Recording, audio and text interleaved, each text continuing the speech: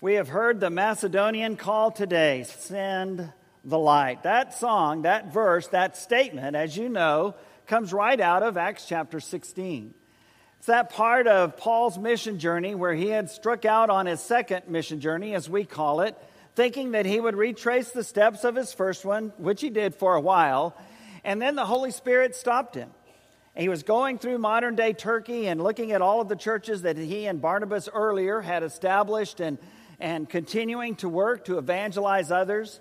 And as they did that, they were stopped, and they couldn't go where they wanted to go. And that's when Paul realized he had this vision of a man from Macedonia in the northern part of modern-day Greece saying, "Come over here and help us. We have heard the Macedonian call today, send the light." As we go through this book of Philippians, we're talking about the place and the church that was established because of that call. When Paul goes across and finds himself for the first time in Europe, he goes to the northern part of Greece, which was the Roman district of Macedonia. And the first place he stops is the Roman colony called Philippi. We introduced this study last week, and we looked a little bit at some of the first part of chapter 1. And we said the joyful life in Philippians begins with the joy of fellowship. I've entitled this series, Living the Joyful Life. Living a joyful life. A life that is full of joy. How does that happen? Well, we read a lot about joy in the book of Philippians. As Paul instructs the church there and the Christians there about how they should live in a difficult time, far more difficult than we're experiencing right now, though we do acknowledge that things are difficult for us. But it was far worse for them. And as Paul writes this letter, he is in prison. He is in Rome, awaiting his fate. He had appealed to Caesar, the emperor, because he couldn't trust his own people, the Jews, to give him justice. And so he appealed to the pagan government to give him that justice and to hear his case. And ultimately, he would have that opportunity. But while he's there for a couple of years in Rome, he writes letters to several different churches, including the church at Philippi. And he writes to them about joy. He writes to them about rejoicing in the Lord.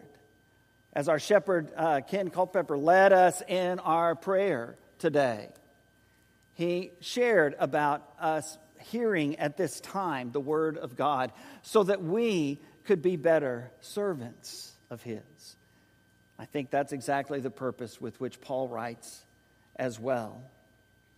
Paul then, after talking about the joy of fellowship, he then acknowledges his own suffering and speaks of the joy of sacrifice.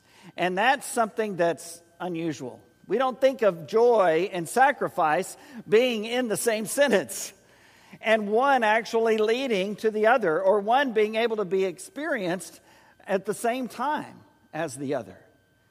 We would think that sacrifice would cause someone to be sad and sorrowful. And granted, as we read in Scripture, Old Testament and New, there was no denial of the sufferings that they went under, nor was Paul in denial of his own sufferings. He had been beaten, he had been flogged, he had been in jail, he had been stoned by his oppressive Jewish enemies.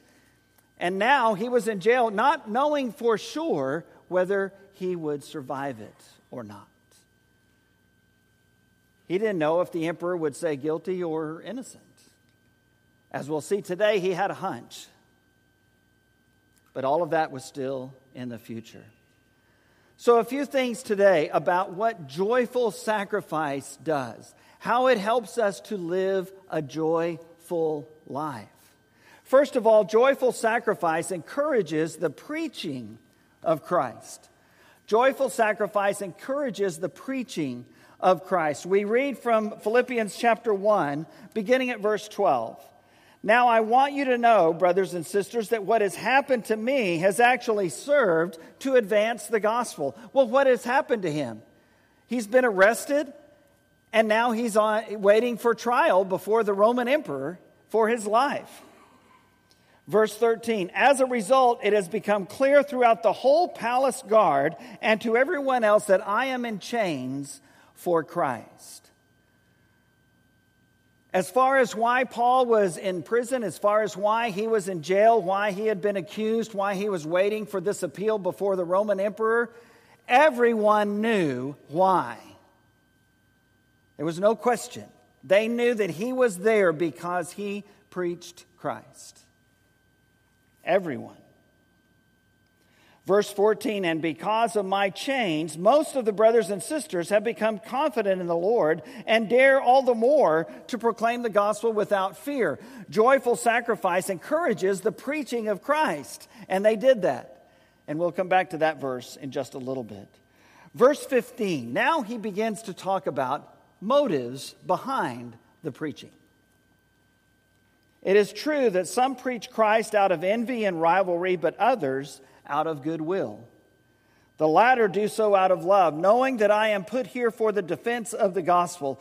The former preach Christ out of selfish ambition, not sincerely, supposing that they can stir up trouble for me while I am in chains. He's talking about motives. He says there's a lot of preaching going on outside of where I am incarcerated, and some of it by people from pure motives and some of it by people with impure motives. Some of it are doing it so that the gospel can be shared and spread, and people can hear and respond. But some, he says, are doing it just to stir up trouble for me while I'm in here. And I've always thought when I read this passage that he's probably talking about Christians versus the Jews or pagans, other non-Christians. That the Christians are preaching Christ with sincere motives, and the pagans and the Jews are preaching Christ just to make it difficult for Paul. Because I guess their thinking is, if there's a lot of preaching going on out there, and that's why Paul is in jail, they'll probably beat him more and make his stay in prison worse because of what's going on outside. And I think there's likely some truth to that. But I was reading something from someone, and it gave me a little bit different perspective. He talked about some of those who were actually members of the church at Philippi, the Philippian Christians. And maybe they were a little embarrassed that Paul was in jail and that they're... Remember, this is a very patriotic city. It's a Roman colony. It was founded by Alexander the Great, and it was named after his father, Philip of Macedon, and named by the Roman emperor, a Roman colony. So a good part of the citizens of the people of Philippi were likely Roman citizens, just like Paul was, which was also a status symbol. And so it could be that some of the Christians there in Philippi were worried about him when he was in jail there. And now that he's in jail in Rome, same thing. Some of those who are in Rome are certainly embarrassed to have this man who came. And remember, Paul didn't establish the church in Rome, but he's going through something just very similar to what he went through in Philippi, in Greece. And so it may be that some of them are preaching so that things will be worse for Paul, so that they can maybe try to help those who are looking at this and are thinking, this is not a good thing. Why is your guy, your missionary, your preacher, your apostle in jail? Well, I don't know if that's true or not, but I do know what is true is what Paul says. There are some who are preaching out of false motives, some who are preaching out of true motives. Some who wanted to spread the love and word of Christ, and some who only wanted things to be harder for Paul and for the other Christians. And so we ask ourselves, well, what would that mean? I mean, how would Paul react to something like that? And after acknowledging that difference, he says this, and we're amazed, starting in verse 18. But what does it matter? The important thing is that in every way, whether from false motives or true, Christ is preached. And because of this, I rejoice. Yes, and I will continue to rejoice. And we are shocked. We are shocked. We can't imagine that Paul would rejoice over someone's preaching Christ out of bad motives. Someone who is doing that just to stir up trouble. Someone who wasn't pure. Someone who wasn't true. Someone whose message wasn't quite right. and whose heart certainly wasn't quite right. And we expect Paul to say, I want you to know that Jesus knows which ones are right and which ones are wrong, which ones are true, which ones are false, and he'll judge them. But he doesn't say that. Instead, Paul rejoices. Rejoices. And I think the reason he does that is because he thinks back on some of those parables that Jesus told, at the end of the Gospels, Matthew 25, for example, where he talks about that end of the world stuff. And in all of those cases, when Jesus is telling those stories, it's not us that does the judgment. It's not the people that does the judgment. It's the angels. The angels come and they separate the wheat from the chaff, for example. They separate the good ones from the bad ones, the right to the left, or whatever. It's the angels that do that. It's God who does that. What is our job? Our job is to rejoice. When Christ is preached, we rejoice. I think Paul is saying to us, it's okay to be happy when the name of Jesus is out there. And we'll let God take care of the motives. You've heard me say many times, including in our Job series we just finished, I've come to believe two things about God. Number one, God exists. I believe that with all of my heart. And number two, what? I'm not him. And judging the hearts and motives of people is God's job, not mine. When someone needs to be talked to and shared with and concerns shared even, I'm all about it. But what Paul says is absolutely amazing. Christ is preached, and because of this, I rejoice and I will continue to rejoice. Jesus had a similar thing happen to him that's recorded in Mark 9. A couple of the apostles heard someone other than their group preaching Christ, preaching about Jesus, and they came back and they said, hey, you want us to tell him to shut up? And Jesus said, no, let him go. The one who's not against you is for you. And that's a powerful, powerful statement. Jesus was secure enough about his ministry and what he was called to do that he could let those be turned over to the Father. As we see our culture and our climate, our kids that are going through so many hard, difficult things that most of us that have been through with school for a while would never even dream of going through. As we see our culture turning farther and farther away from biblical values that we believe that God wants us to have as a community and as a nation, as we see that happening,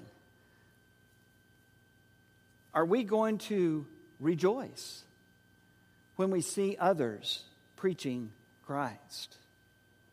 I think we can do that without giving up our own convictions.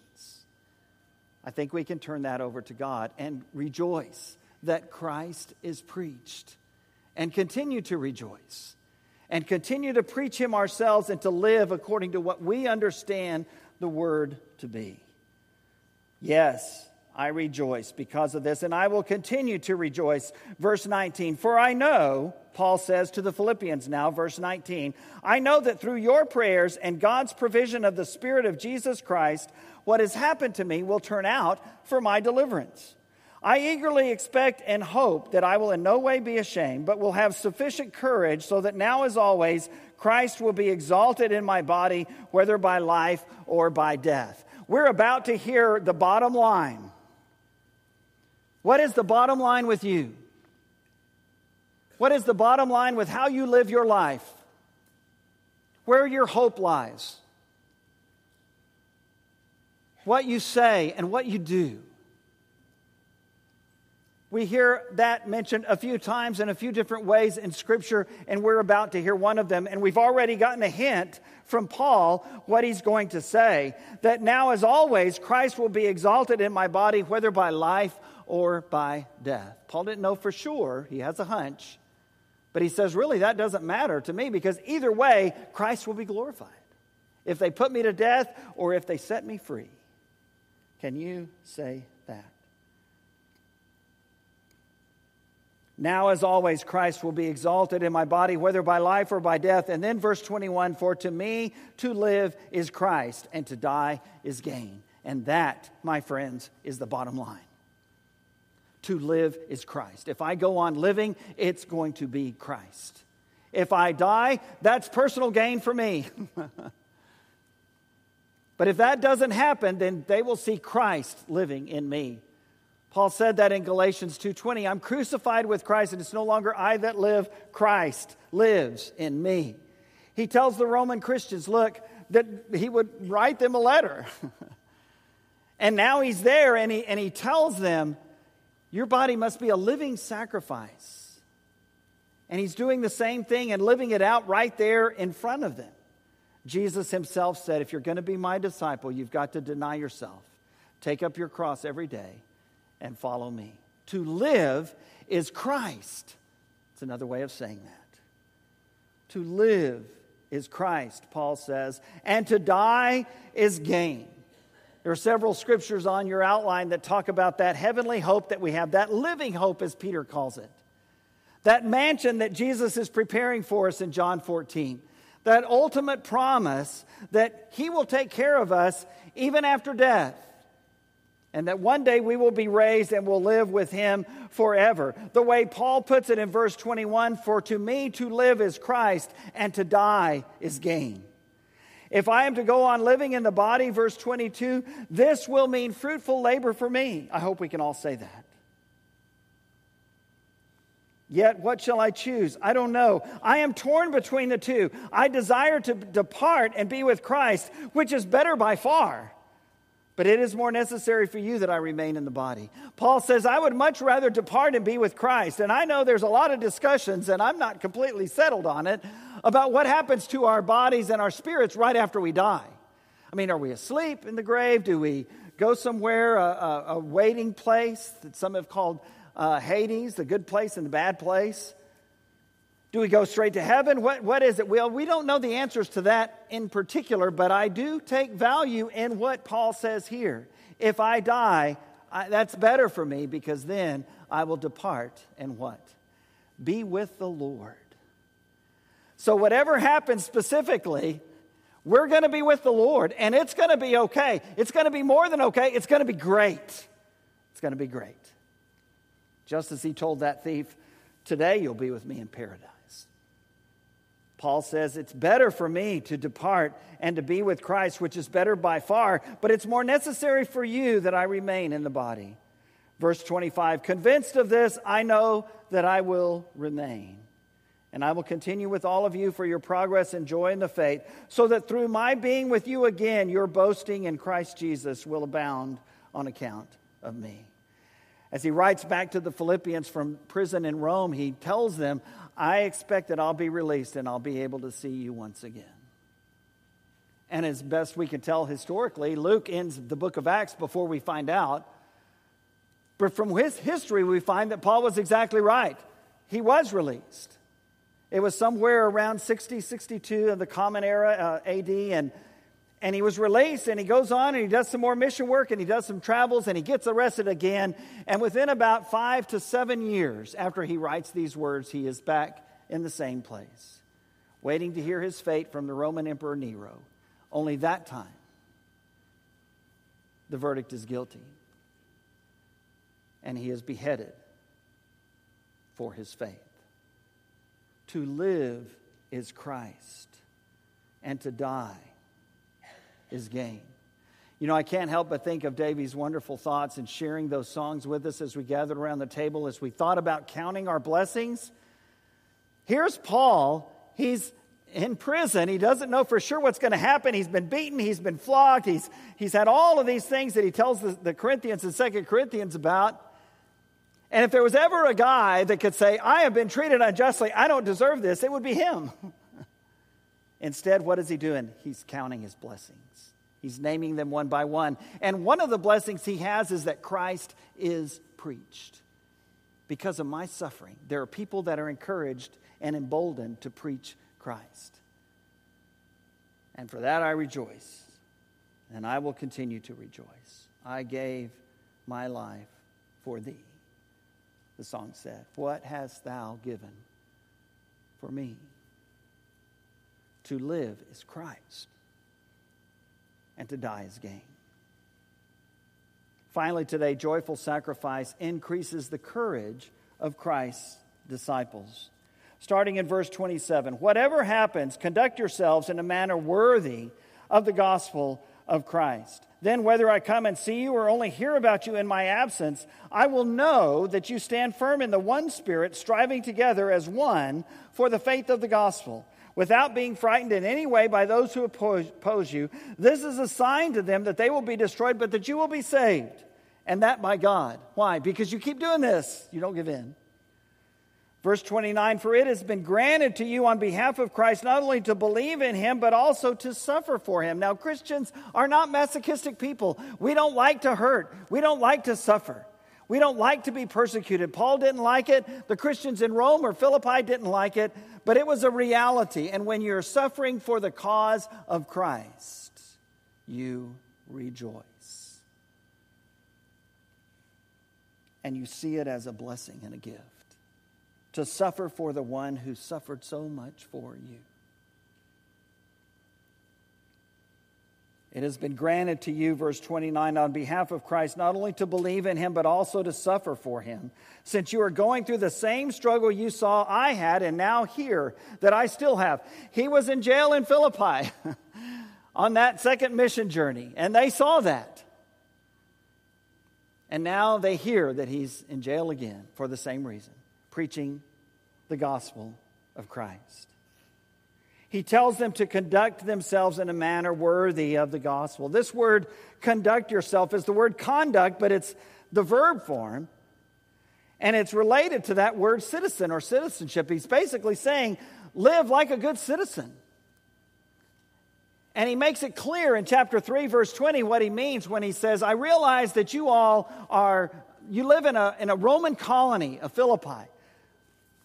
Probably a lot of you are Roman citizens, or now, as he's writing to them from Rome.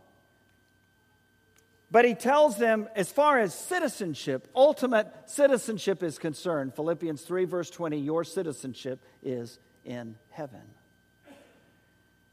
And that strikes a really big message for us today, does it not? We pray for our country, we pray for our communities, we pray for our world. And we do what we can to try to help make things better. But underneath it all, at the ultimate foundational level, our citizenship is in heaven. The Christians who were in Rome, the Christians who were in Philippi, their citizenship was in heaven. And so how things work out here is going to affect us, and it's going to make our lives better or worse or about the same. And we pray and we hope and we work so that goes well. But whether it goes well or not, and it was not going well for the Philippian Christians or for Paul in Rome.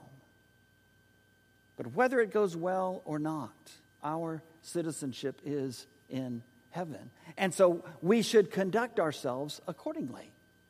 Live as good citizens. Not good citizens of Rome, not as good citizens of the town of the colony of Philippi. Live as good citizens of heaven, Paul says. Conduct yourselves in a manner worthy of the gospel. And then we look back to that verse 14. And this is what he says. Because of my change, most of the brothers and sisters have become confident in the Lord and dare all the more to proclaim the gospel without fear. Joyful sacrifice increases the courage of Christ's disciples. Why? Because you can be a good or a bad example. You can be one who has courage and courageously stands against the flow and holds to your Christian convictions and holds to that call from Jesus to love your neighbor as yourself. Whatever their values, whatever color they are, whether they're rich or poor, they're your neighbor. And when we love our neighbor as ourselves, the way Christ has loved us, it has an impact. And when one person does that, then others find the courage to do the same. When one person speaks out about their faith, others have the courage to do the same. Many of our young people have already started back to school. The majority of them will start this Wednesday. And I pray that you will have the courage to stand up for your faith. Speak the truth in love, certainly so, Paul tells the Ephesians, but speak and live the truth. Because Paul did that, others had the courage to do the same. Dare all the more to proclaim the gospel without fear. So a couple of thoughts as we close today. If you suffer as a Christian, the Apostle Peter writes, accept that sacrifice with joy. The word Christian, as you probably know, is only found 3 times in the New Testament. That's shocking, isn't it? And yet only 3 times. Once in Acts 11, when it was first coined, the disciples were called Christians, first at this very contemporary, very culturally minded church at Antioch of Syria. King Agrippa in Acts 26, when Paul was preaching the gospel to him as he was telling his story, it became very evangelistic. And Agrippa says, do you think in such a short time you could persuade me to be a Christian after one lesson, Paul, really? And Paul says, oh, absolutely, absolutely. I would love for you to become a Christian today. And then the other is in 1 Peter chapter 4, verse 16. In the midst of the context of persecution and suffering. Peter writes, if anyone suffers, let him do so as a Christian. If you suffer, do it because of the reasons that the Apostle Paul was suffering. Because then you can respond with joy. If you suffer as a Christian, accept that sacrifice with joy. And a reminder again of the bottom line today. To live is Christ, and to die is gain. That is our bottom line. Today, are you leaning on the everlasting arms of Jesus? I hope that you are. But if you're not, and we can help you do that by being baptized into Jesus Christ for the forgiveness of your sins, or by responding as you hear these words of the courage of the Apostle Paul, the courage of the Christians in Philippi and Rome, the courage of the people sitting around you today. Perhaps it is inspiring you to say, I want to have that courage. I want to dare all the more to proclaim the gospel without fear. If there's a way we can help you and serve you as you seek to lean on the arms of Jesus, come as we stand and sing this great hymn together.